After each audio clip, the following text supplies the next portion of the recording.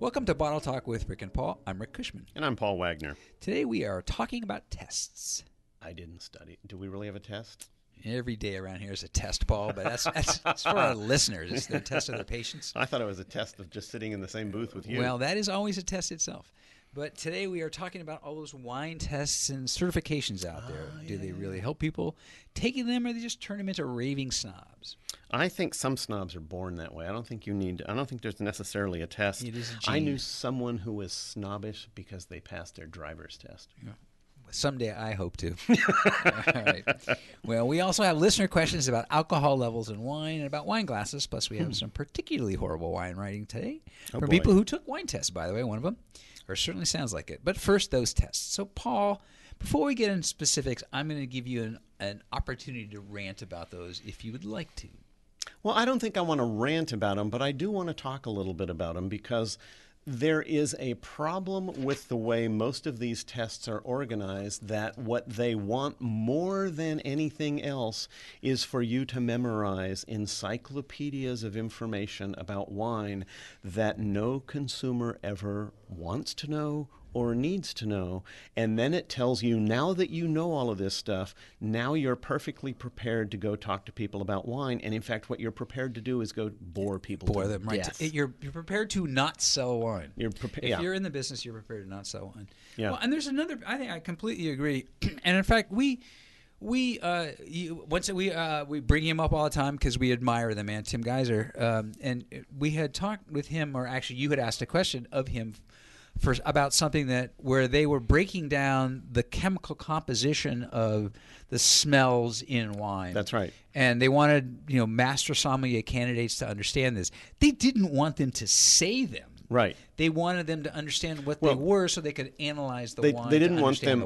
They didn't want them to use those terms in describing the wines to the customer, but they did want them to use those terms in describing them to other master sommeliers and to explain that they understood what caused those aromas. And in a way, to take away the sort of the object or the flightiness subjectivity. Yes, that's the word I was after. Yep. The subjectivity of what the flavor was. I should just do this show on my own.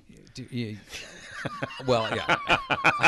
I was going to go silent, but that would play right into my hands. I was going to say, right, it would only encourage you, so I am not going to do that. So to me, the real challenge with these tests, it's wonderful that these guys and gals know all this information.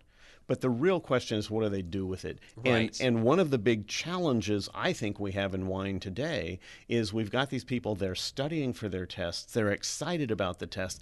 It's like the people who just read the book, about Billy Beane running a baseball team based completely on computer studies of all the players, and all they want to do is talk about baseball statistics, and you know what? Nobody else cares. Yeah. That is exactly right. And, it is... It's a sort of a hard, complicated thing about wine because I think one of the natural things for people who start to fall in love with wine is to want to learn about it. Of course.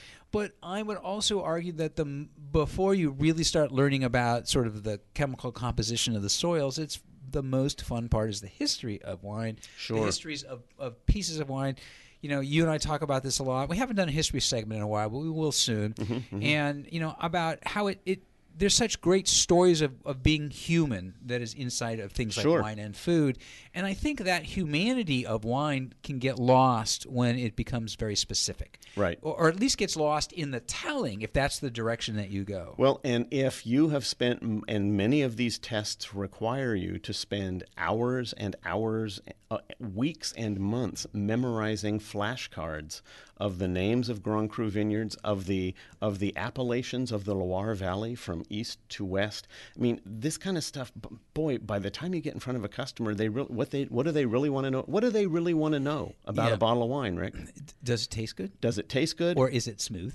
That's right. And you know what? Whether the Coteau de Leon is east or west of Savagnier just doesn't come up that often in conversation. It's not in mine. But, it is, and there's another piece to this, too, which is that, is this feeling like it is, in essence, carving out your station in society, or at least within wine society, if you pass these tests. And wine shouldn't be a competitive sport. Wine should be about just like food. It should be about joy and appreciation and discovery, and it's really fun to compare. And it's really fun when we've been there, when you're sitting around the table with a bunch of wine geeks, and everybody's getting something entirely different from the glass, and that's fun. It's not oh man, you didn't get the white pepper. What is wrong with you? Right. But it's unfortunate that there is a feeling until people really sort of get schooled in the better, and this is, you and I have talked about this before, about the master somm. The problem with studying the master somm is until they get to the point where they've learned the real fine points of service, they could be raving idiots. It's like they haven't gotten to the point of being a master somm where you don't act that way. I have to say that the recent movies and TV shows have not done helped this profession any good at all. I agree. It has made them look really very, very tunnel vision and joyless. Yeah, that was the worst thing about the TV show, which was called Uncorked, was it made wine look like a minefield. Like there's so many things you could do wrong. Right. When there's nothing you can do wrong unless you can't get the cork out. Right. And then you can still break the top. There's ways to get around that. Yeah. That's right. And drinking out of the open part of the glass, that's really the other key. That's right. Beyond that. Yeah. So and for folks who don't know what we're talking about, and some of the things, I don't know. Have you been through classes, Paul? I mean, I know how much you know. I teach classes. But do you teach the grid type classes? I do not teach the grid type classes, although many of my students have gone on to pass some of those exams. So I've been through a bunch, and I went and dug out one of my grids. And this was for the grid, the things I'm supposed to think about on appearance. Mm-hmm. And it can show how it's. Does this have to do with what kind of clothes you wear? Because Rick, you didn't pass that test, did you? I was talking to you about. I'm going to talk to you about that shirt, Paul, but that's another. So this is just the things that get. It's clarity, brightness, concentration. Some people might say, "Why? How are those different?" Color, hue. Yes, color and hue. Yes. Rim variation, extract or stain, as we call it, viscosity or tears, as some people call it. Evidence of gas, sediment, or particles. Rick, a lot of these apply to you. You went for the gas line. That's why. Well, I was thinking clarity, brightness, concentration. You're saying I am these things. I am colorful for sure. Yes, you are. I do have some rim variation. And actually what that is that if the color is different at the rim, it tells you something about the age of the wine. But really, so when a lot of times, and we are going to have some horrible wine writing in a bit. Yep. Where a guy is taking a few of these tests. And you get a lot of really useless information. Not useless for really, really understanding that glass of wine at a certain level, but for selling the glass of wine or helping somebody appreciate it, you end up going off in directions that really have nothing to do with the example I like to use is when someone asks you whether you prefer Madonna or Lady Gaga, and you start explaining your answer in terms of harmonic suspension and counterpoint, and the person looks at you and says, I don't get what you're talking about. They will say that about music. They won't say that about wine. People are intimidated by wine because for some reason knowledge about wine is used as a social weapon in ways that it's not with other subjects. Yeah, and once again, I am not one to discourage somebody from studying these tests and making their way up the ladder. Having said that, remember that this can also be more poisoning of the pool, so to speak, about wine, because the more you talk in these ways to people who are not interested in those ways, the worse you make it for the wine industry. Yeah. And I think, and for the people who eventually learn how to be good sommeliers too. And don't forget my famous conversation with James Tidwell, the master sommelier who runs the largest sommelier conference in the world, TechSomm, down in Texas. Yeah. Wonderful guy. And I asked James, I said, what advice would you give someone who, you are a master somm, you run the conference that teaches all the other somms. What advice do you give to people when they ask you what wine they should drink? And he said they should drink what they like. There you go. And I thought, you know what? Always the answer. That's the answer. That is always the answer. All right. Well, so in short, if you're going to take these things, be careful. If you're going to pass these things, don't brag about it. And listen to the service component of it, because, frankly, that's the part that matters most. Well, in fact, there are 3 different certifications I can think of And only one of them has a service requirement. The Master of Wine program, the WSET, Wine and Spirits Education Trust, those two do not have any connection to service. Right. And the Society of Wine Educators program doesn't have a service element. It's only the Court of Master Sommeliers that has an element that teaches you the basics. And I don't mean the ritual service. I mean the customer service aspect of things. I have one. Do you? The Service Dogs of America. There you go. All right. Well, so just and like I understand that their noses are superb at identifying wine snobs. Yep. You got it. Yeah, but we can smell them a mile away. That is true. All right. We don't need a dog for that. We are moving along because now we're really going sideways. We're taking some questions from listeners, and by the way, if you'd like to ask us a question, you can. We will, of course, give you a half answer, but we will try. If you're not on our website, you can find us at rickandpaulwine.com. That's the place. If you're on our website, you can also find us at iTunes, and you can subscribe for free. One little bitty click. Okay, our first question comes from Andy Harris in Sacramento. He says, I know there are rules about how the alcohol content is listed, but are they applied in a consistent way? Does every winery do it the same? And how much does it matter? I was at a tasting, and some were pretty low and tasted like they were high, and some were up there. He was tasting Zins, 15.5. He said one was 16. That's percent alcohol. That's 15% alcohol, right? Or 16% alcohol. But you would never have guessed. So there are rules, but they are loose. The basic rule is if anything that is called table wine, you can simply put on the label table wine, and it can be anywhere between 11 and 14% alcohol, and it is legally table wine.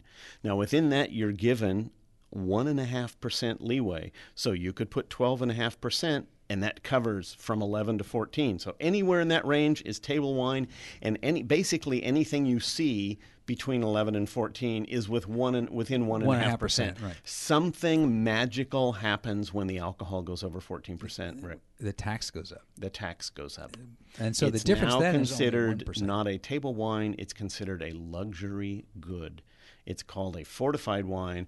And the taxes are higher, and it means that they want you to be a little more specific. So above 14%, you have only 1% leeway.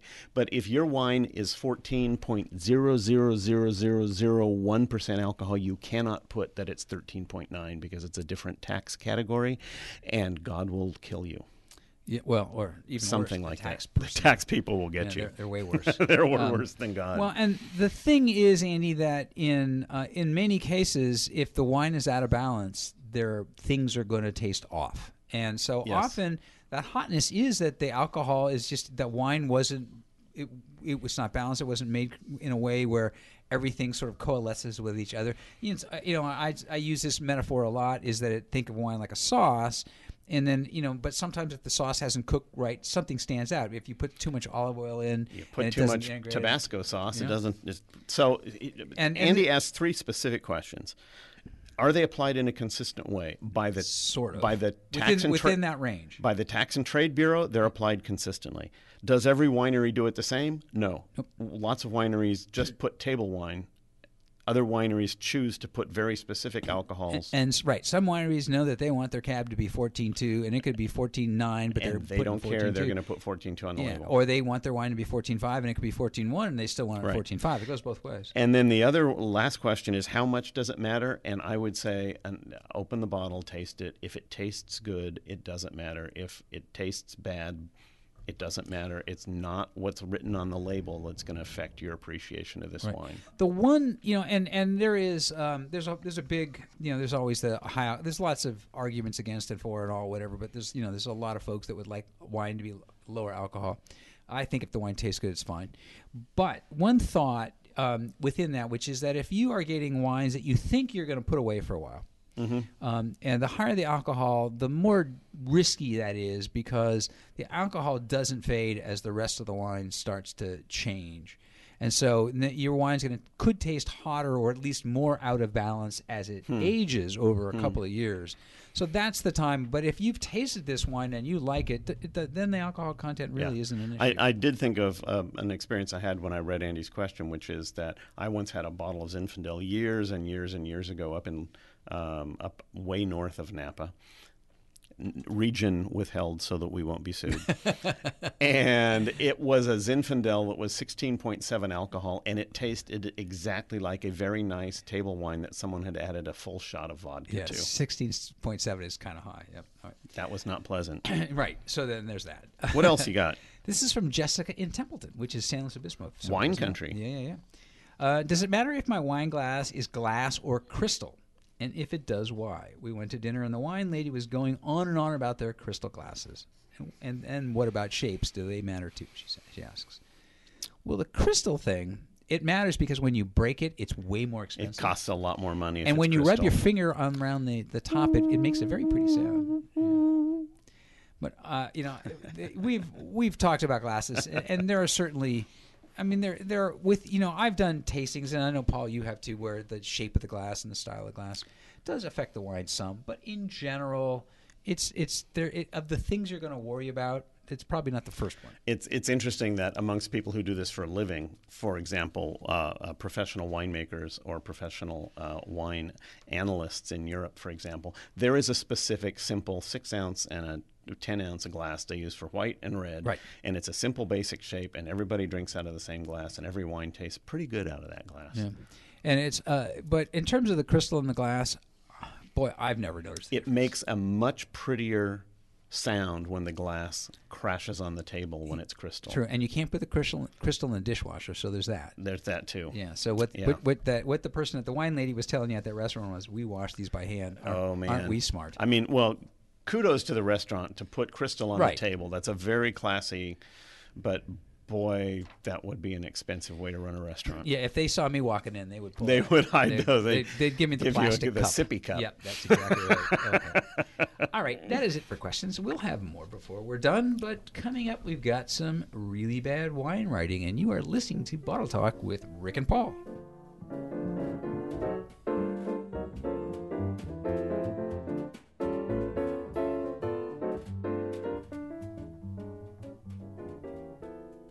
You are listening to Bottle Talk with Rick and Paul.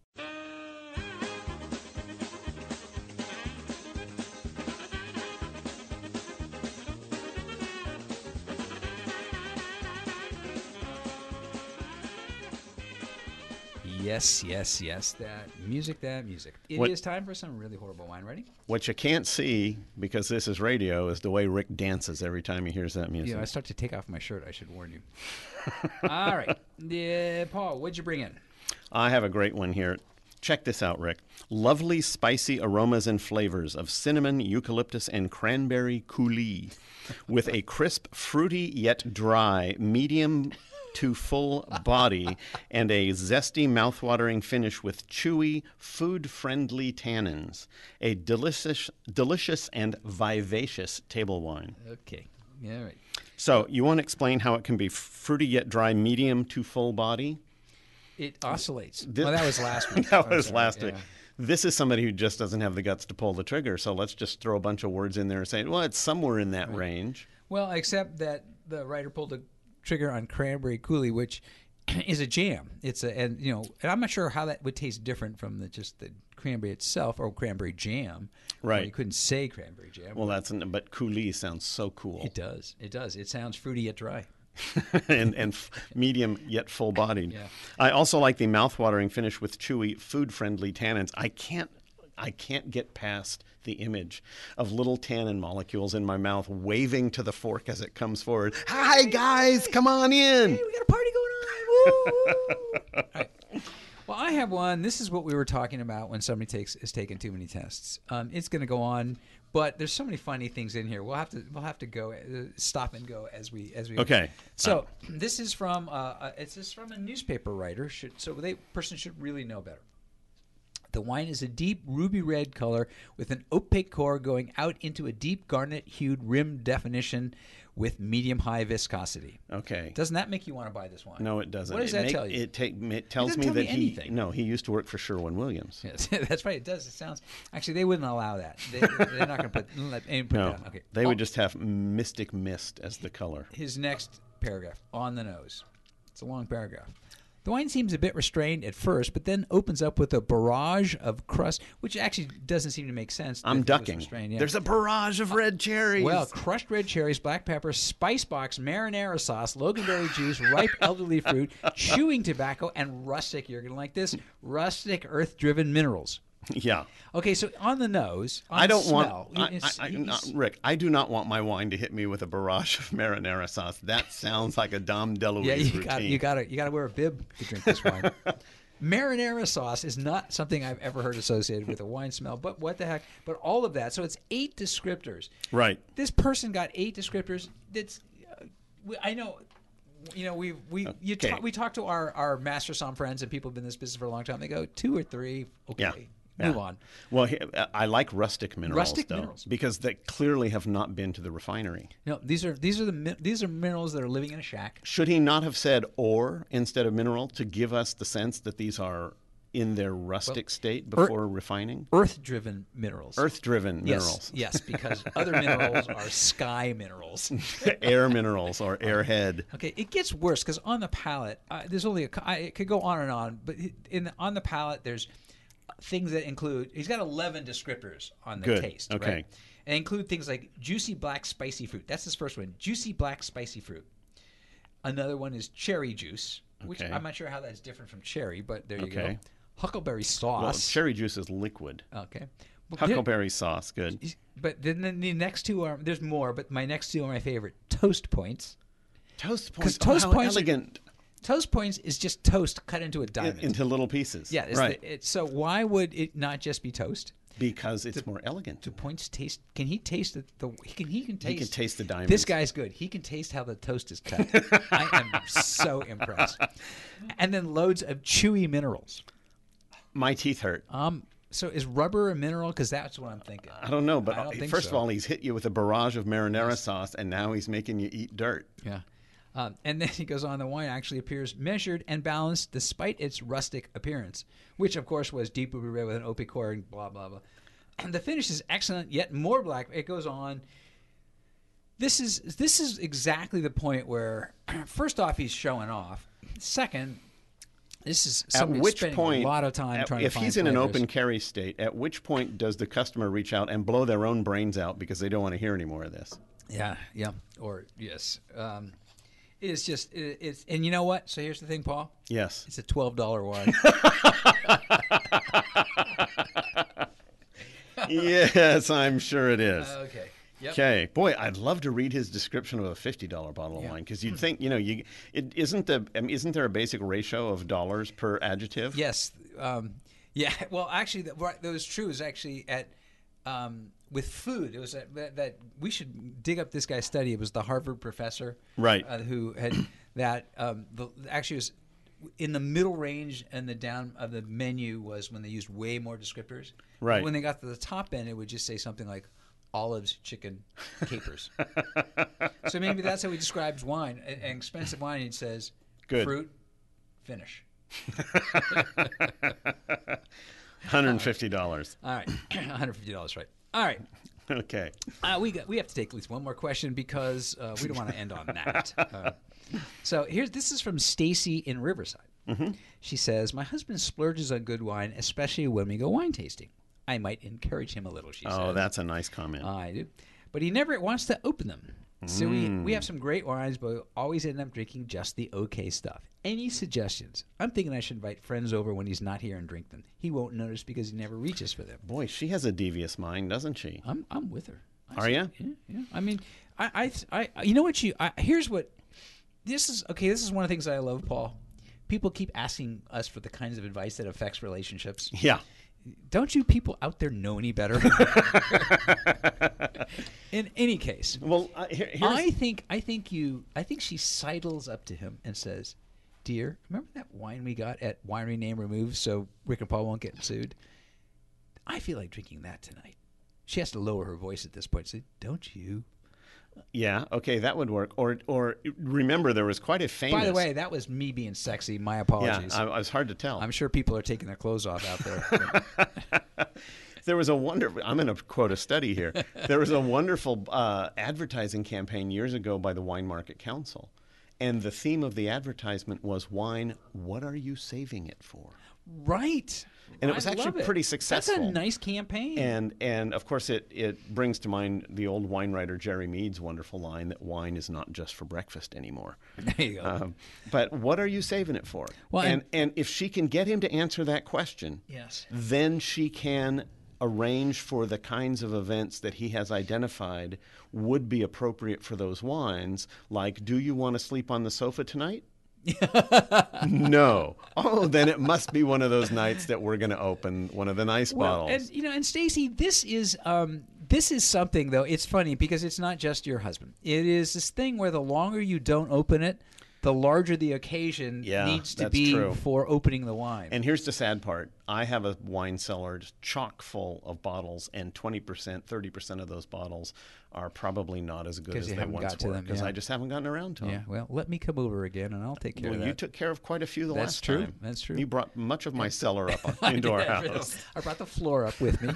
In any case, so I think another thing to do is before dinner, before he starts going to pick out a wine, a little bit earlier in the day, say, let's drink something good tonight. And now he's got an occasion. Right. You've already sort of made it an occasion. Yep. And you can also remind him that there's probably some stuff there that you should drink before it starts to, not be Tell him so Rick and Paul says. And tell him to invite us. Although you guys are in Riverside, that's a little ways away, but for a good bottle of wine, you'll go anywhere. That's entirely true. I will go anywhere. Okay.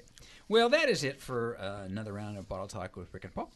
Our engineer today was Jeff Scheckman. Thanks, Jeff. And our producer is Matt Bassini. Thanks to Napa Broadcasting for the studio use. If you'd like to ask us a question, go to rickandpaulwine.com. All one word, Rick and Paul Wine. That is, of course, our website. If you're already there, you know that. If you learned anything today, we hope it's that wine shouldn't be a test, even if you happen to be studying for one. And we never require anyone to pass a test to listen to us. Except maybe the wine bottle. They got to pass the wine bottle. That's a good idea. Yeah. Okay. I'm Rick Cushman. I'm Paul Wagner. Remember, the best wines you drink are with friends. Or with us. Especially us.